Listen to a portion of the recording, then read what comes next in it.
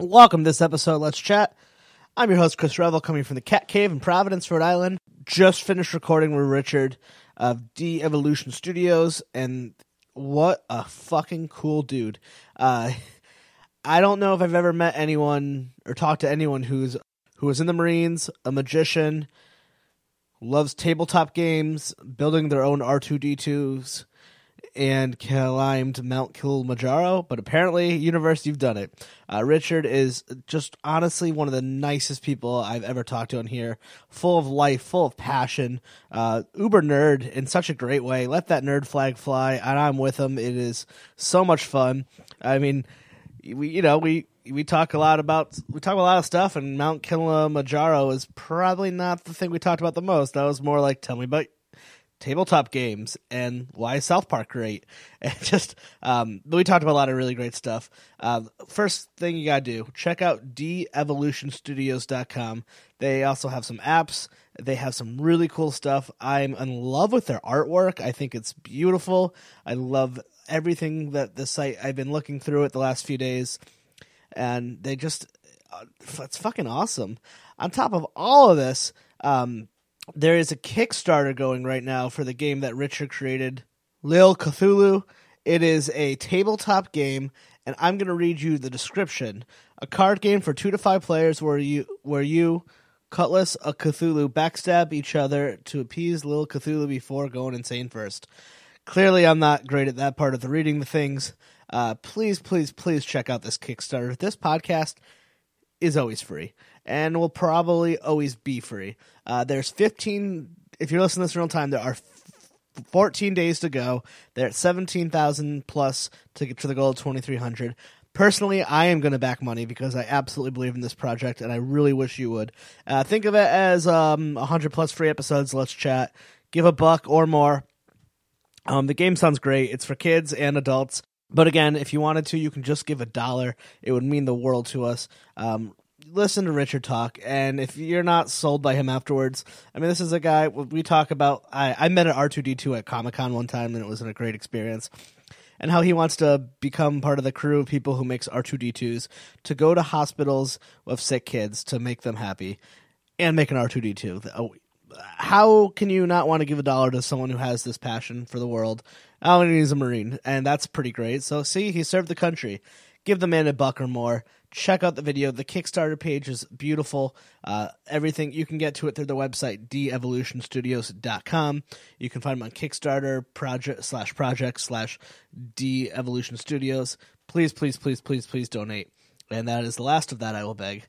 Anyway, let's quick plug for the show. As always, we are on Core Temp Art Networks. Please check out some of the other amazing shows. Follow us on Twitter at Let's Chat Podcast. There's a Facebook page, CoreTempArts.com. I just created an Instagram.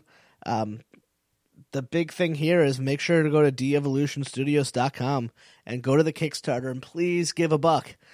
Well, Richard, thanks for doing it, and let's get to it. Let's Chat with Revel and Friends is part of Core Temp Arts, a podcast network featuring pop culture, TV, and movie podcasts. Check out our other shows, That Popped Is Live, Talking Shondaland, We Got 5, and TV Ate My Brain at CoreTempArts.com. The hard, you never thought that hip-hop would take it this far. Now I'm in the limelight cause I rhyme tight. Time to get paid, blow up like the world trade. Born sinner, the opposite of a winner. Remember when I used to eat sardines for dinner? Peace to Ron G, Brucey B, Kid Capri. Funk Master Flex, Love Bug Star Ski. Just to start, you said you were watching South Park, and so immediately I knew we'd get along. Oh yeah, oh god, South Park is my my go-to happiness. I mean, what season are you watching? I'm watching the Turd Sandwich and Giant Douche for President episode. Oh, how perfect for a time like this! Oh, it is. It's awesome. It's the best episode. That one and the one before it was even better. It was the one about the largest crap. And, remember Bono? Bono? Yeah. Yeah. I just love that episode. These are like my two favorite next to my all-time favorite, which is Scott Tenorman Must Die. Oh my god! I just talked about that with someone on here, and like it's ridiculous when Radiohead makes fun of Cartman at the end. God, or the kid. It's just the greatest episode. Cartman kills his parents and feeds it to them. You just end of game, you win. One of my favorite South Park episodes is the Baby Farts McGeezack episode. Oh my god, I forgot about that one. That one's amazing. And then like the moral of the story is how there's no such thing as space cash. It's whatever value that the planet. Yeah. And then we kind of get blocked out. And then like there's this part of me that wishes I was smart enough to be like, if aliens existed, it'd be closer to this episode of South Park and District 9, the movie. Oh, like God, yeah. It's never anything cool, and we would fuck it up. Oh, God, yeah. I mean, it's so freaking hilarious that when they come up, Space Cash? I don't remember any Space Cash. Shut up, France! Mexico, are you building pools? It's a level of humor that I'm just like, holy shit, this is funny for everyone, but this is really smart. Oh, God, yeah. Well, I mean, the last season of South Park was on levels of making me so happy that I've ever seen. Beating up on political correctness, it just made my insides just jump for joy after every episode. I like that, and it was interesting for me to see South Park actually have like an overarching story, which they usually don't do. So I really enjoyed that. Yeah, it's this season and the previous season. Those 2 seasons have been like they had a complete. Well, last season wasn't the arc, more as it was the they were just making fun of Lord. It was Lord in every single episode, and they were dumping on her every single episode. But when they made, remember, I am Lord, Lord. It was Randy. Yes, my favorite part was, yes, son, I am Lord. Wait, what? And he goes and sits next to the computer and shows all the stuff, and then he puts the voice thing on it, and he sounds like it, and freaking he passes out. I'm like, best thing ever. And true South Park fashion, you can never really tell if they love or hate something because they make fun of things they love. Oh yeah, and hate. So like it's like, oh, they're kind of, I don't know. I'd be honored if South Park made fun of me. Oh my god. Well, I think what they did is they got lambasted the year before because they made fun of Lord in an episode, and everybody went apeshit over it. So they said, okay, fine, we're gonna just do an entire season making fun of Lord. Yeah, it's funny because most people would like try to like do Backtrack. the opposite and apologize. I'm so sorry. Yeah, no. And they're like, nope. Every episode, we're just gonna make fun of Lord. God, and the funny South Park, season 19, and then better than ever. Yeah. Oh God. I mean, the PC Principal. Oh my God. Oh my God. Was it pushing? Pussy crushing? Oh, yeah. We're crushing the puss. Crushing the puss. Hey, we're not doing it just to crush the puss. Oh, okay. Well, I'm going to do this, and then I'm totally going to crush the puss. No, Steven, we're not doing that. Well, there's one episode where like he's in a bar and he gets super aggressive and like aggro bro about like micro racial transgressions happening, and you're like, micro transgressions, the most stupid saying that ever came up in the world. And I'm just oh my god, wow. And I'm like more on the PC side than most people that were probably watching the anti-it, but then I was like, there's definitely something here that I didn't see. That South Park does that. They always show you the other side of something, like the Mormonism episode, like the whole. I'm an atheist, and I was like, oh, those fucking idiots, Mormons. And at the end of it, I'm the asshole for just not letting people believe and love what they want to do. And I completely forgot about that. He's like, fuck you, Stein, and walked away. Yeah, no, that was true. But I mean, I love the neck, where they were through the whole thing. They were doing in the background. It's like dum dum dum dum dum, and then when the wife said something, they were smart. And I was like, yes, greatest thing ever. I mean, I'm on the opposite spectrum of political correctness. It drives me absolutely batty, and it makes my brain kind of like hurt when I hear everybody trying to be politically correct. And it's just like, yes, you shouldn't go out and purposely hurt somebody, but the political correctness is just like, what can I say anymore? So I'm not surrounded enough by it, because I guess that South Park showed me, I was like, oh, I guess that's a good thing, right? I guess certain words we shouldn't call people. And then I'm like, oh, South Park, it's a whole different thing where it's just like, it's just bros trying to get pussy. Yeah. Touching some pussy. And I was like, oh, you don't actually believe what you're saying. You're not trying to change the world or make it better for those who are discriminated against. You're just trying to get laid. Yeah, well, most people that are trying to bring up political correctness are just trying to do it to get you in gotcha moments. A lot of I see it all the time. Yeah. Well, no, not the internet. But yeah, so it's just like, I mean, listen, you never want to hurt somebody, but like I got in a random conversation with a guy on a subway here in New York City. He was a black guy, and I was like, he was reading this really hilarious book called A Guide to Curmudgeons, and I thought it was, and I looked at the cover, and I had to walk up to him, and I was like, man, can I take a picture of that cover? Because I know a couple people who are horrible curmudgeons, and I just want to send it to them. They're my great friends, but I call them curmudgeons because that's what they are. Well, it turns out that there are two definitions of curmudgeons. The ones where, they're just like, nothing's good, blah, blah, blah. And then there's the other one that is they say what they want and they don't care. And that turned out to be me. And I was like, crap, I didn't know I was a curmudgeon. And we got into the subway and we started having this great conversation. And I was like, he said, so what's the worst thing in political correctness that you hate? I says, honestly, the term African American. And he goes, I know, I fucking hate that. And I was like, I'm with you on that one too. And I was like, what is everybody American and stuff like that? And he was like, African. Yeah. And I'm like, he's like, I'm black. And I'm like, yeah, that's why I say black. I mean, you are never going to call me Caucasian. I mean, you're going to call me white or cracker. And, I'm okay with either one of those. But it's just like, if you called me Caucasian, I would look at you sideways going, what the F are you talking about? So, yeah. Way true. Yeah, the whole African, it's such a Eurocentric thing where it's like, well, everyone's American. I'm like, that term doesn't work in Canada or anywhere else in the world. And not everyone who's black is from Africa, from a country in Africa.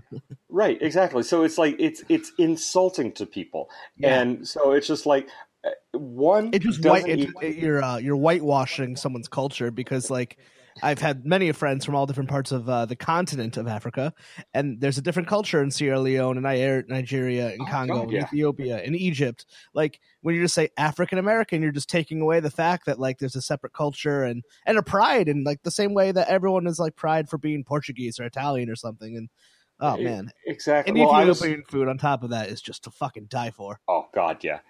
True. I do remember when I was younger making the funny Ethiopian food jokes, but yeah, it's amazing. I was actually because of South Park, I don't make fun of it. Yeah, I actually I was in Africa for 2 weeks. In September. Yeah, when Scott wrote to me, the wonderful Scott. I'm not sure if we're supposed to. I've never worked with a PR person, so let's sell him out. I've never worked with a PR person before. I mean, it's like basically when I was doing this whole Kickstarter, he's a friend. He's a friend of a friend who does gaming just like I do. We both make video games and card games, and Scott's been working with him. And I was like, one, help out a friend, and two, get somebody in that knows a little bit more about this stuff than I do, and have some fun together. Oh, cool. So, hello, Scott. I assume you're listening. Actually, he's a friend of a friend as well. So I met him once on like a Skype call for like a meeting type thing. Super nice guy. But when he reached out, he's like, I was like, yeah, sure. First off, so I'm reading. He's like, do you want to have this guy on? And I was like, oh yeah, this game sounds awesome. And then also, I just have to read the part that he writes because everyone needs to. When you get a message like, do you want to talk to someone about their Kickstarter that's making a tabletop game? Yeah, that's fascinating. Oh, by the way, he's also a magician, retired U.S. Marine sniper, climbing all of the world's highest mountains. So, oddly enough, you're just a Marine. I've climbed mountains, magician. He always likes to call me a sniper, but yeah. So, like, where does Marine and a magician? I didn't know there's a Venn diagram of the two. I don't think they come anywhere near each other. Is it just you? When I was in the Marine, I've been doing magic since I was like a young kid. I just assume no one starts magic at like 30. Yeah, no, because they don't want to lose friends. Yeah, but I think magic is actually rather cool. I like that stuff. I love magic, but and stuff. It's the problem is magic is only one step higher than a mime. So it's just like you don't get that many friends when you're doing it. But hell, I've always loved it. But I really, really started getting serious with it when I was in the Marine Corps. Because, I mean, you're stationed in you're in ops and stuff like that where you're way out in the middle of nowhere with nothing really to do. And so, you're practicing. And I got really good at it and started doing it for a while and left the Marine Corps, kept doing it, and had a lot of fun. So let's start. Where are you from originally? I'll do a quick. Oh God, here. Let's go with this story. I'm originally from Anchorage, Alaska. Oh, that's awesome. I was born in Anchorage. I've lived in 9 states and 4 countries up to this date. I've lived in the U.S., Canada. I've lived in the UK and Sweden. And now you're based in New York? Yes, sir.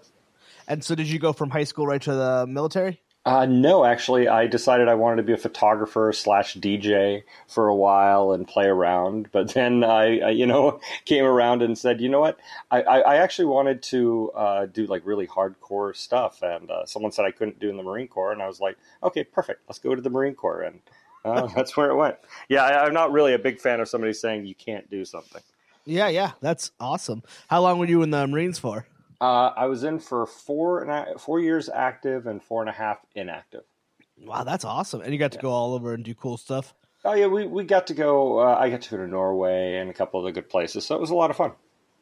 That's awesome. But so while you're in the Marine Corps, you're also a magician. So this is the part where I just need to hammer home to people because I don't think I've ever heard of that. Because there's a stereotype of magician and a stereotype of the Marines, and I don't think you're fitting either.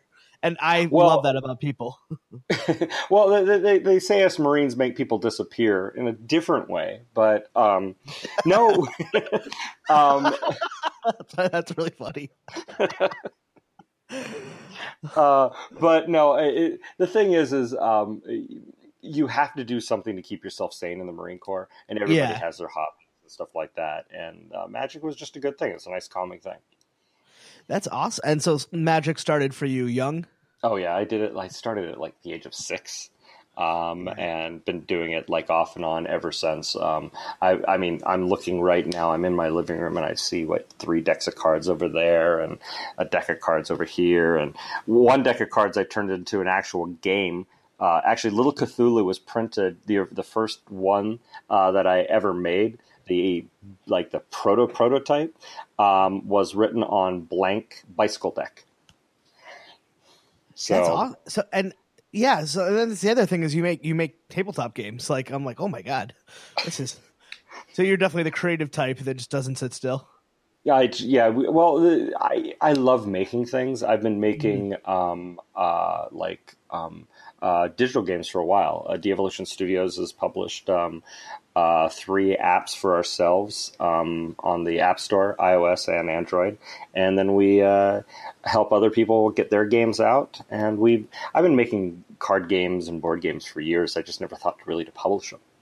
So I think it's an interesting time because I think there was a period a few years back where it's like apps are coming, cards are gone, comic books are gone, the digital revolution is coming. But I think, in a way, everything's kind of gotten strengthened. I feel like I play card games more now than ever. And and comic books are coming back in a big, bad way. Oh, my wife is. I used to be a huge comic book collector, and my wife is now taking over the mantle because I've got way too many things to play with. But no, it's the hipsters did it for us. It's great. They everything old was new, and so basically what ended up happening was they were like, oh, let's play tabletop games and stuff like that, and tabletop games just had a huge influx in the last 4 or 5 years, and so that's where we are today. Yeah, there was a show I used to watch, I think, on YouTube. It was through Felicia Day. I forgot. It was it's tabletop. You mean the one with Will Wheaton? Yeah, Will Wheaton. That's right. Because I listened to tabletop. Nerdist podcast, so I heard about it on that. I was like, oh yeah. And because when I was in college, I mean, Apples to Apples was just getting into its peak, and now Cards Against Humanity, you can't pull me away from it. Oh God, yeah. Well, I mean, you should see all the different types that are up on Kickstarter right now for Cards Against Humanity. They like Cards Against Technology, stuff like this. So it's getting its due love. No, and it's great. So then, what is your process for? This isn't your first game that you do in Kickstarter? And man, Kickstarter I love having people on who have Kickstarters, but it is really like having a fucking full-time job to get one of those things. Oh, going. Jesus God! You know what? Let me tell you something. No, to be honest, I had never done a Kickstarter before. My Kickstarter page looks like I've done 1,000 of them. It looks really good, and the video too. I wanted to ask you about how you got such high quality video. I actually made it. Wow. Yeah, I learned how to do this. Use this program called After Effects, and it took me about 2 weeks to learn how to use it into a way that I could make a functioning video. But yeah, basically what happens is I've got an amazing artist, so he gives me great base art, but I can know how to use photo. I used to work in marketing and advertising, so I know, like, I have the ability to create something visually looking good. So I basically ripped off every great Kickstarter campaign and tried to make the best looking Kickstarter campaign page that was possible. So that's so important. Yeah, it turned out like, I mean, everybody's like, oh, wow, this is a beautiful page. Like, when people get there, they're like, wow, this is really cool. This is really put together. Who the hell are you? Other than that, it's like once people like find it, see it, I feel like it's an easy sell. But getting people there is just like the dogged pain in the butt. And it's only like ask friends and family and everyone. Oh my God. Oh God. Please, yeah. Like, someone just look at it and like, I don't know, kick who? Yeah. People go like this. They think that you put something up on Kickstarter and the world comes to you. No way, any way, simple. You have got to have a following. You have to have people. You have to get them. You have to drive them. You have to drag them. There are a couple of services out there that are absolutely amazing that I would like bow down and say that they've done more for this campaign than hell a lot of other stuff that I've done. So it's just like, you think of what you want to do, email your friends, get them together, make sure that you have outlets. I'm lucky I'm working with Scott, so he's helped me out. He helped me get on Geek Dad. I mean, Geek Dad did a review of the game. I was like, whoa. So it's such an amazing world out there. Like, there's just so much stuff that you don't know of. And like, from doing the podcast, I like meet people all the time and I'm like, you hear about 35 new websites that are everything you love. Like, why did I not know about this? Yeah, it's insane. I mean, Kickstarter is the hardest thing I think I've done besides Kilimanjaro and the Marine Corps. I can honestly say that. I mean, this is a close number 3 because, I mean, you're sitting here begging these numbers to go up. And whenever you see a bid pledge come in, you're sort of like, yay. And I think you should tell that to Kickstarter. That would be a great slogan for them. No, it's funny, but there's also what people don't understand is that people cancel as well. And that is the most... Oh, I didn't know that. Oh my God. You'll get like 20, 30 people that have backed your campaign and then one person cancels and it feels like somebody's like ripping your heart out. And you got to think, oh, you know what? Maybe there was a problem. Maybe they ran into some financial help or something like that. But in the back of your head, you're like, what? Screw you. Come on. What? You went for the Cats game or something? Come on. Give me my... So it's just... You have the app and it pops up an alert. You got a backer. And it's the coolest thing. But just watching that thing trickle up and up and just come on, 1 more percent. It is the most life draining thing you will ever do. And so, can you maybe explain to people what your game's about? Because instead of having me do it wrong, we should ask you. Oh, sure. Yeah. Well, yeah. Actually, yeah. We'll talk about my game. So basically, our game is called Little Cthulhu.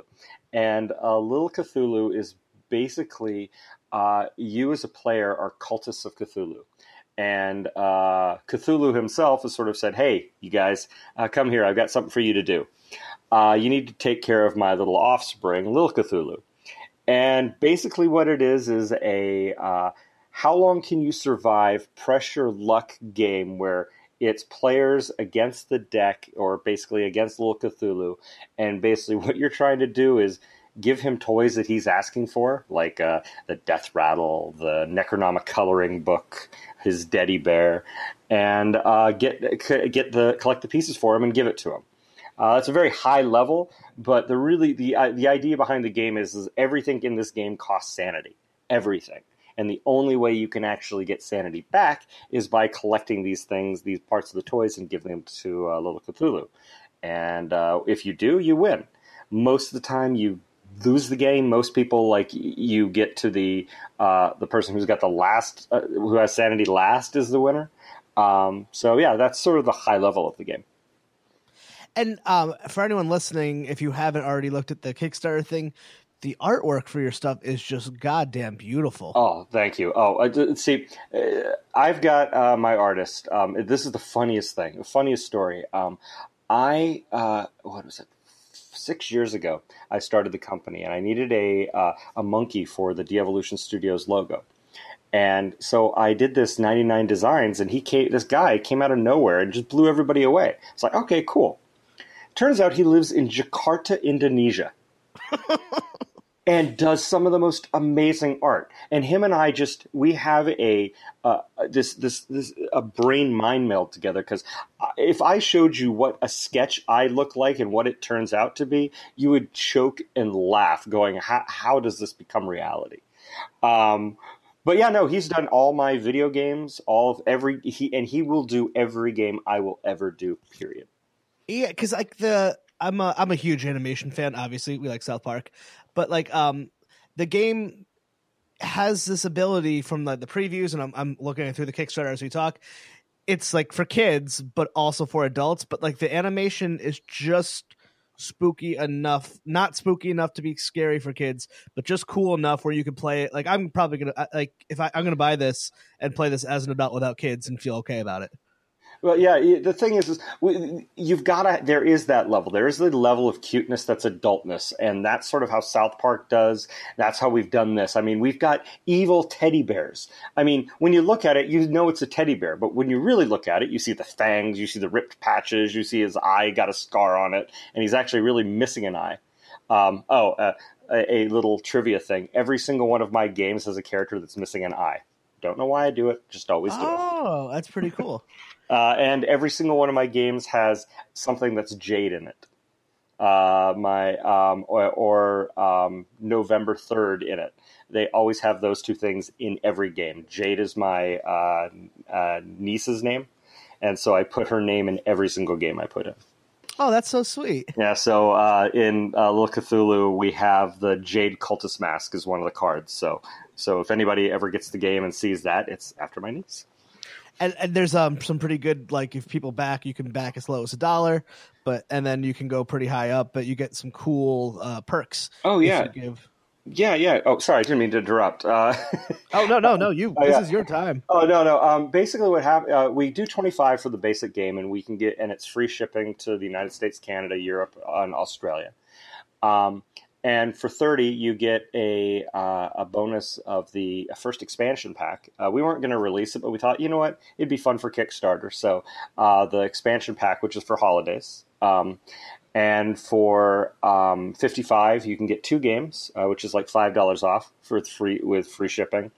But for $300, we wanted to have a fun perk where a person can come in, and we have cards, and we know what the cards do. But the art isn't complete for it, and that's part of what this Kickstarter is about. We want to complete the art for 10 of these cards. They can come in and help us, number one, design what the toy should be and name the card. And so what we'll do is if one of my friends actually backed it, and he's a firefighter, and we're thinking about making a really skull-looking, evil-looking firefighter toy, and making that toy, and then his name, Bill, will be underneath the picture as well. So that's really cool. Yeah. If Kickstarter did not exist, how does an amateur person like you or an amateur gamer make games? Like, is this something that couldn't exist? It doesn't exist. It didn't exist. It can't exist. I was thinking about, I was looking through this. I was like, oh, what a cool idea. And I was like, if you're not Hasbro or Bradley or Milton Berle or something, I don't know. I don't know the toy company world. I don't know anything about it. I was like, I don't think before Kickstarter anyone could have that kind of money on hand. It's what you'd have to do is you would have to go to a toy fair, like the New York Toy Fair, with a couple of prototypes and beg over there and hope a big box picks it up or something to that effect. The thing is if you don't have money to back yourself, you can't make these things to get them out. Mm-hmm. So, getting the money to get the thing out, to get the thing completed and getting it out, that's what Kickstarter's about. It's now starting to turn into a little bit more of an order taking place than it was for a pure Kickstarter. But, it's working. It's getting rid of the middleman and places like... I love it. Oh, yeah, it's great. I mean, you've got... Joking Hazard and Exploding Kittens. It would never have done what it did there any place else. But because they have that social media, they have those people back there. It's there. I mean, they've got all those backers. They can point them to a place, and they're fans. They're going to go there. They're going to throw the $25 in or $30 in, and be very happy to back somebody that they know, a social media personality. So it's a great place for stuff like that. Do you remember when the Veronica Mars movie? Oh yeah. Mm-hmm. Oh god, yeah. Even Zach Braff and people got mad, and I remember the argument. I was talking to someone and I was like, "Just don't give him your money." Yeah, exactly. It's okay. You don't have to get mad at Zach Braff and I love Veronica Mars, so I was like, just don't do it. Exactly. I mean, the thing is, you could be mad and you cannot like stuff. I mean, heck, I've had people not like my Kickstarter. They're like, I've had some people like, oh wow, no, I don't like that. I'm like, hey, listen, but thank you for even taking a chance to even look at it. That makes me happy.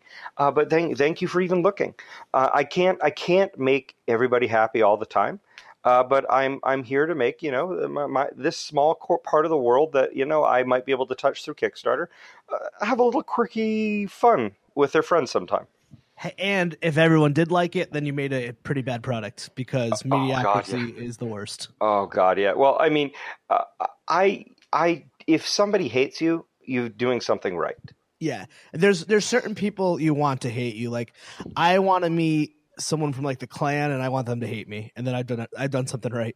Oh yeah, well, yeah, exactly. I mean, I've had many people hate me because just basically who I am. So I'm perfectly fine with people hating a game a little bit or something, but it's not for them. It's for the good people. It's for the great people out there that like, hey, you know what? I want to give this a chance, or oh, I found that funny, or oh, that was so cute. I really want to have that, or my niece would love that. That's what I'm doing this for. It's I like that board games are kind of coming back in a big bad way because I love playing Monopoly with my family and stuff, minus the fights it cause. I'm sorry, I think of the trauma of all the Monopoly games. But I like that indie gaming can actually be for the family now. Oh, yeah. Well, I mean, I love the fact that the rules are the only way a Monopoly game can win is if you flip the table. Yeah, basically. But no, I've been in love with board games. I mean, Chutes and Ladders, believe it or not, was one of my favorite games. Oh, yeah, yeah. It's a completely random game. Completely. There was no skill in it whatsoever. But I loved it. I don't know why, but I've always loved it. It had a special place in my heart.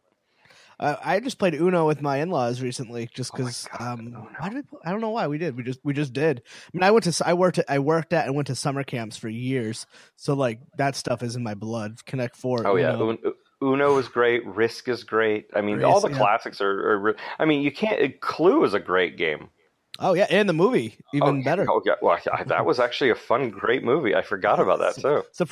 I watched it for the first time on Netflix with my wife as an adult. I never saw it as a kid, and I was like, "Oh my god, that's so awesome!" Whoa. Oh yeah, no, it's some. There's some great things. Yeah. Oh man, I mean, the nerd in me is so happy right now. Because I know, isn't it great? Oh God, yeah. I mean, I do Daredevil on Friday. Yeah, well, my thing is we've been living in the nerd culture. Really lived in the shadow of D&D and Magic the Gathering and Pokemon and Yu-Gi-Oh for the longest time, and it just seems like with the explosion of Comic-Con and the explosions of PAXs and all of these things and Dragon Con and Gen Con, where people are, just going out in costumes and just letting their nerd flag fly. It's like, you could say I'm a nerd, I'm a geek with pride, and everybody's like, oh, okay, cool, that's awesome. And there's like specificity, because like I'm a Simpsons nerd. Well, I literally am, but like, so there's nerddom, and then there's nerddom to very even more specific things. It's just even so great. But like, oh, I'm a South Park nerd, or I'm a Star Wars nerd. Oh yeah, and it's cool. I mean, but that's fine. But that's cool. I'm a board game nerd. I'm a card game nerd. Hell, I'm a Disney nerd. I mean, I don't know how well that really fits, because I still think Disney somehow has a child's thing about it. But oh my god, I'm a huge Disney fan.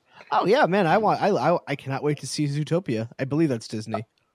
Yes, Disney. That is Zootopia. Yes. Yeah, I want to see that. Oh yeah, I love animation.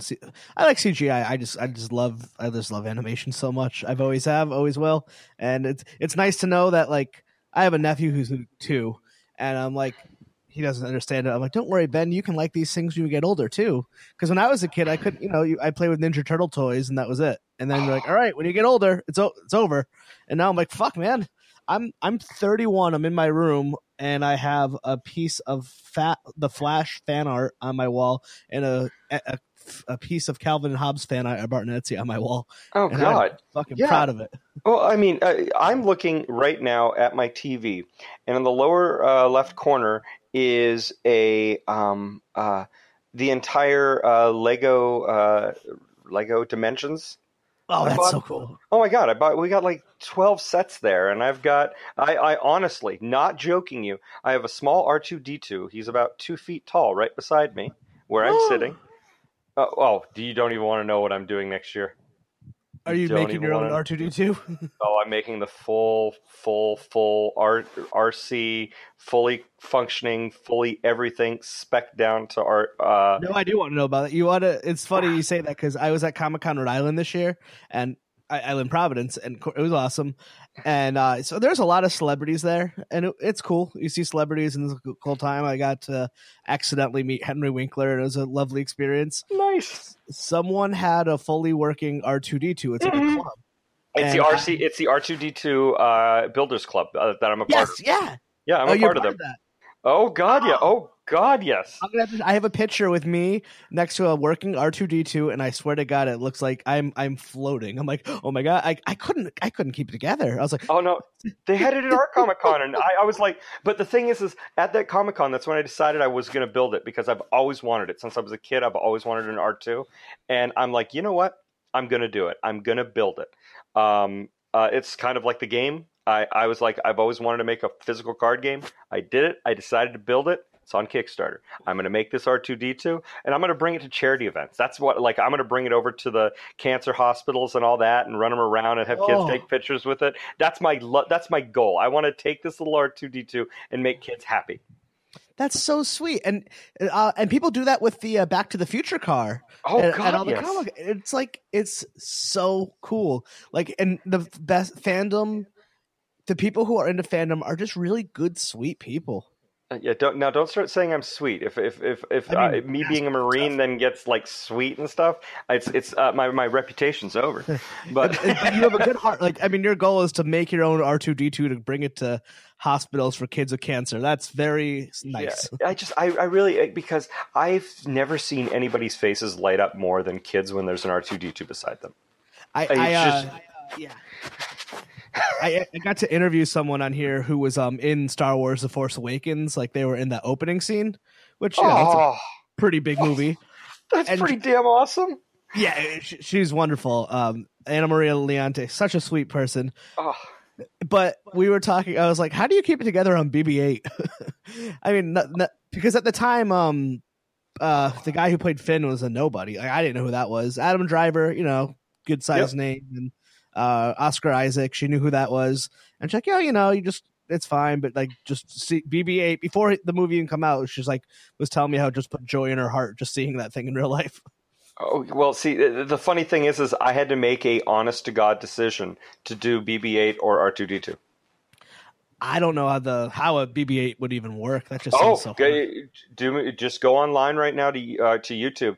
There are people that are making it. They figured it out, and hell, they've got BB-8s that are working better than the ones that were on the actual movie now. Oh God, I saw a picture online where they fly with it and it flies on the plane in a chair. Yes. Like, oh God, he's so small. He's like a really great. I mean, I love BB-8 because he's a very small robot and he's easily to bring around. R2-D2 is like 100 pounds once you're done with it. 100 and 200 pounds. Huge. It came up about, I'm like 5'6", and it came up to like my stomach. Oh yeah, it's like my waist. It's a big freaking robot. It makes the noises. Oh man, it was. Oh, I gotta put it online. It was such a cool. I'm like, oh my god, oh my god, oh my god. And the guy I talked to who made it was just, you could just tell he's like, yeah. Oh, he's so proud. I mean, once you get into the R2-D2's Builders Club, you would not believe the resources they have. They have original blueprints. They have better blueprints than the originals. They have specs, pictures. They have people that are actually machining parts for this thing and selling them. It's a community that you couldn't not love enough. And then I went to the Star Wars costume exhibit in New York recently, and I saw Yoda, and I'm a big Henson Muppet nerd, if you will. And that was the thing I couldn't control over. Everything. I've actually seen R2-D2, BB-8, and C-3PO. It was pretty cool. But seeing Yoda, I was like, Frank Oz put his hand right there, and then like people had to control me. Love me, you will. It was just like, and I'm not even like a Star Wars fanatic. Like I like it, but I was like, oh my god, it's Frank. Just seeing a Muppet was just like. Do you ever watch Tested or anything with Adam Savage? No, I don't have cable, and I wish all that was on Netflix. No. This is all online. They're doing everything online in YouTube. It's called Tested? Tested, yeah. Tested. I'm plugging Tested.com. I'm plugging Tested.com and Adam and the guys. Adam and a bunch of other people, they've got a channel, a YouTube channel and everything, where Adam builds stuff and one day builds and really cool, great stuff like that. If you're even anywhere close to a nerd and like Mythbusters and any of that stuff, you got to go see that channel, because just seeing Adam is like he's like my soul brother. I mean, if I ever met this guy, I would probably go crazy. But the shit, he's so funny. Oh my god! When he goes. What? Have you ever heard him on the Nerdist podcast? Oh god, yeah. He's so fucking funny. He goes toe to toe with comedians. He cracks me up so hard. I'm like, oh my god, I can't believe you just said that. Well, on Tested, he went to a puppet place and he custom made his own puppet. And these are the guys that did like Avenue Q puppets and stuff like that. So he designed and they cut out and they made, and they just showed them making a puppet. It was like a 45-minute episode of whatever it was, and it was awesome.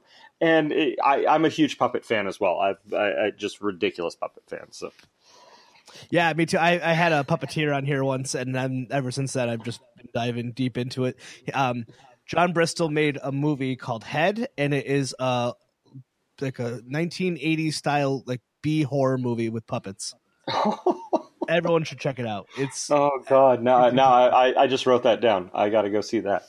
Yeah, I think it's on VOD. From Connecticut, they're not even like famous. Like they all like have jobs and they just live the creative life on the side. Such good people. They were doing Kickstarter. That's how we got connected. A friend of mine was in one of their movies, and I was like, "Come on my show, promote your Kickstarter. I want to talk about puppets." I was reading the Henson biography at the time, so it was a couple years ago. Henson biography is just absolutely amazing. I mean, this is the whole thing. I mean, Muppets, the dinosaur one. I forget about that. The TV show? Yeah. I own those DVDs and watch those regularly. It is surprisingly dark show. Do you remember how it ended? I don't know. I don't remember how it ends. Well, was it like spoil the global warming? Yeah, that's what it was. I thought it was like a storm or something like that. Yeah. We See So company, the locking company, they build a property over something that changes the environment and the ice age comes. It's so fucked up. Oh God, And it's all about environmentalism. Oh God, I mean the shows that we to be 100% honest, the shows that we watched when we were younger, and me a little bit more so, they would never be on TV today. No, I don't know what kids watch because I don't have kids. But Well, no, but what I watched as a kid, you couldn't put it on TV. You would never been able to. Oh my God, no! Back to the round circle. Back to political correctness. That shit would have never flown. never. And you watch some of that stuff. You're like, wow, like, how is this on TV? Like when you watch even like All in the Family, like it's like, oh my God, it's funny, but there's also like. That's kind of racist. Kind of racist. That was not even degrees. That thing was so. Some of these shows were so racist. It was absolutely brilliantly just wrong. But I mean, if you try to watch like Eddie Murphy's Raw, he says the word fag like 9,000 times. Yes, I know. And it's like, God. Oh well, you know. But no, I mean it's a lot of fun. The way. The movies and shows are today. I mean, I love how the irreverency of South Park and Family Guy and all that stuff. Well, there was a time where the fucking Simpsons was considered brash. Oh, yeah. See, I never got into The Simpsons. I'll admit that. I've been watching them a little bit more lately, but Simpsons just never really like hit me the way like South Park did. Yeah, I started watching it as a kid, so I have that nostalgia tied to it.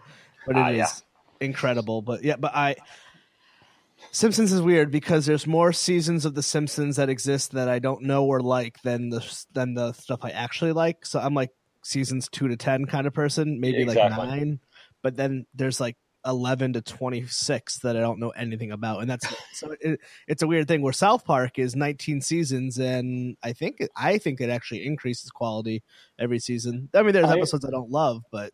Oh yeah, there's like maybe 1 or 2 seasons that were just like not the greatest, but they were still funny. When you compare them to the rest, they're not that funny. But you put them themselves, like okay, that was brilliant. Yeah, the bar is just so high with South Park. Oh yeah, no, it's so high. God. So, this is such a true nerd podcast because you mentioned climbing Mount Kilimanjaro, and now I bring it up. Athleticism.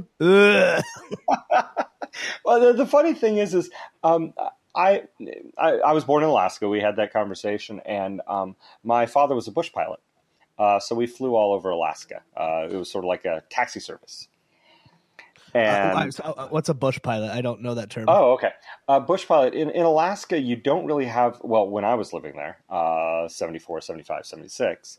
You don't really have a lot of roads. So the best way you get around is you fly these planes, and you land these planes in fields. You land them in rivers and stuff like that. It's one of the most dangerous jobs in the world, believe it or not. That is so cool. And so we used to fly around, and we used to see Mount McKinley all the time. And as a kid, I was like, wow, I want to climb that mountain. And my dad was like, why do you want to do that? And I'm like, well, because it's the tallest mountain in the world. And he sort of laughed at me. He says, that's not the tallest mountain in the world. It is the tallest one in the United States, but it's not in the world. And I said, okay, then I'm going to climb the biggest one in the world. And my entire life, I've always wanted to climb. I've wanted to climb Denali / McKinley my entire life. So it's just sort of gotten to the point where it's like, I'm going to climb the 7 summits, and Kilimanjaro was the first one. That's that's Africa, and it's in Africa because of the Toto song. Yeah, Tanzania. It's in Tanzania. Yeah, it's south of Kenya. It's on the Kenya-Tanzania border. And it was a 9-day trek. We were 7 days up, 2 days down. Climbed to 19,000 plus feet. And it was a lot of fun. You go with a group or like? Oh yeah, you hire porters, you hire a team. I was with 5 other people. And oh my God, our team, basically normally you get together and there's a bunch of couples and stuff like that. Our group was 6 people who didn't know anybody, and we all got together and had the blast. It was murderous. It was like climbing that mountain. I mean, you lose your breath. You're just trying to breathe. But we still had a one hell of a time. You must still keep in touch with those people. Yeah, actually, we're on Facebook a lot. We're chatting back and forth all the time. Hopefully, we kept making a joke that we'd go back next year. Yeah, there's no way I'm climbing that mountain again. Oh my Yeah, god! you said one time. Well, yeah, I mean, It was like, a dust bowl. Oh my god! that's such an experience that I'm like I can't relate to that. Not even a little. That is the weird thing. It is very odd being able to be like, when you're talking to people about it, they're like, "Oh wow, that's cool," and the pictures are really cool, but you can't really express it. So I actually videotaped the entire thing, like every day. I think I've got somewhere in the neighborhood of 8 to 10 hours worth of video. That as soon as this Kickstarter is done, I'm actually going to cut it together and make a 1 hour and a half documentary out of it. Oh man, that is fascinating. So you really just don't like sitting still. Oh geez, no. I get my wife tells me this all the time. I get bored easily. I've done photography professionally, DJing, magic, climb mountains, Marine Corps. I love doing things because I feel like, the more things you do, the more you get out of life, and and I also love helping other people. Like when somebody else is doing a project, I love getting in there and really helping them. It makes me feel like, oh, cool, let's get in and help them. Let's make this happen too. So yeah, I don't sit still very well. Well, I mean, I obviously I'm really liking what you're doing because the game looks amazing and all the R2D2 stuff sounds incredible, and the Thank you very much. Yeah, no, that's your heart is in the right place. So where are you at, by the way? Providence. Oh, Rhode Island. Okay, you're going to be going to the. Do you do the PAX stuff at all? What's that? Oh dear, you don't know about PAX? No, I'm like I'm like to like a bro, I'm a nerd, but to the nerds, I have like my toes in the water. Okay, well, I look like a non-nerd, but no. PAX is the Penny Arcade Expo, and it's where there's one, and it is honestly one of the coolest places to go and see about video games and board games and card games and stuff like that. Like League of Legends had had huge booths out there, and you see all these new announcements like Overwatch and Hearthstone and all this by Blizzard. It's where they announce like the coolest, biggest, awesome games. Where is this located? Boston. It's at the Boston Convention Center, and it's actually this year in April, and it is probably the most fun you can have. It's if you like games in any way, Penny Arcade Expo. Yep. Penny, I'm looking this up right now. Yeah, it's PAX. Yeah, PAX East is what it's called. Oh. Yeah. Why did I not know about this? I'm kind of mad at myself right now, people. Oh God, no! Getting tickets to PAX East is like it's worse than getting Comic-Con tickets. Comic-Con, I think, sells out in like an hour and a half. I think PAX sells out, especially it's Saturday and it's 3-day badges, in I think 2 hours, an hour and a half, something like that. Oh my God! Yeah, you're not even kidding. I tried to go to Comic-Con New York this year, sold out so fast, couldn't get in. I was so bummed. Oh, gee, well, shit. Well, too bad we didn't know each other. We had bought extra tickets, actually. Oh, I'm gonna hit you next. Yeah, my in-laws live in Jersey, and so we were down there for Heroes and Villains Fan Fest, and then we got snowed in and we missed it, so we were going back down for the next one. And thankfully, both of my brother-in-laws are fucking uber nerds, and we all get along and talk about this stuff all the time. Like we just talk about like Star Wars. My brother-in-law Alex loves MythBusters. When you said that, I'm going to send him that link immediately because he's going to go nuts. I'm amazed that he wouldn't know about it. I mean, anything tested or anything on YouTube. I mean, Adam does post stuff. I'm not even joking. Every other day, something like that. And his one-day builds of him like making like lightsabers or Barbarella's weapon. He made this. The Barbarella's rifle. He saw a picture on a promo thing and said, "I want that." So he sketched it out and built the thing. And it was and he did a brilliant job of doing it. It just watching him work, and and it's not cut and scenes type stuff. They actually watch him sanding stuff and going to the next part and cutting on a board. I mean, if you like nerdy stuff, you see that. That's amazing. So you're in New York City? Yes, sir. If you Brooklyn. ever Oh, nice. If you ever find yourself in Montclair, New Jersey, I got to meet for this show. There's a wonderful guy named Jeff Beck, and he owns an awesome comic book shop called Eastside Mag. So anyone in Montclair, go to that place because he's a really nice guy, and the shop is awesome, and it's very community oriented. When you find a comic book shop like that, you've got to go to it. And yeah, he's got like bands there. They have movie nights. It's like, because my in-laws are in Bloomfield or Belleville, so every time I'm in Jersey, I always stop in there. And it's that's awesome. Such a nice guy, and like it's such a cool world. And Providence, such a small little city that a lot of people might not know tons about, but God, I literally have a comic book shop walking distance from my apartment that opened up like last year. Nice. Yeah, whenever I talk to people from New York, you're in Brooklyn, so it might be a lot more cultured, but like I live within like a 5-minute walk of two vinyl record stores, coffee shop, and a comic book store on the same road.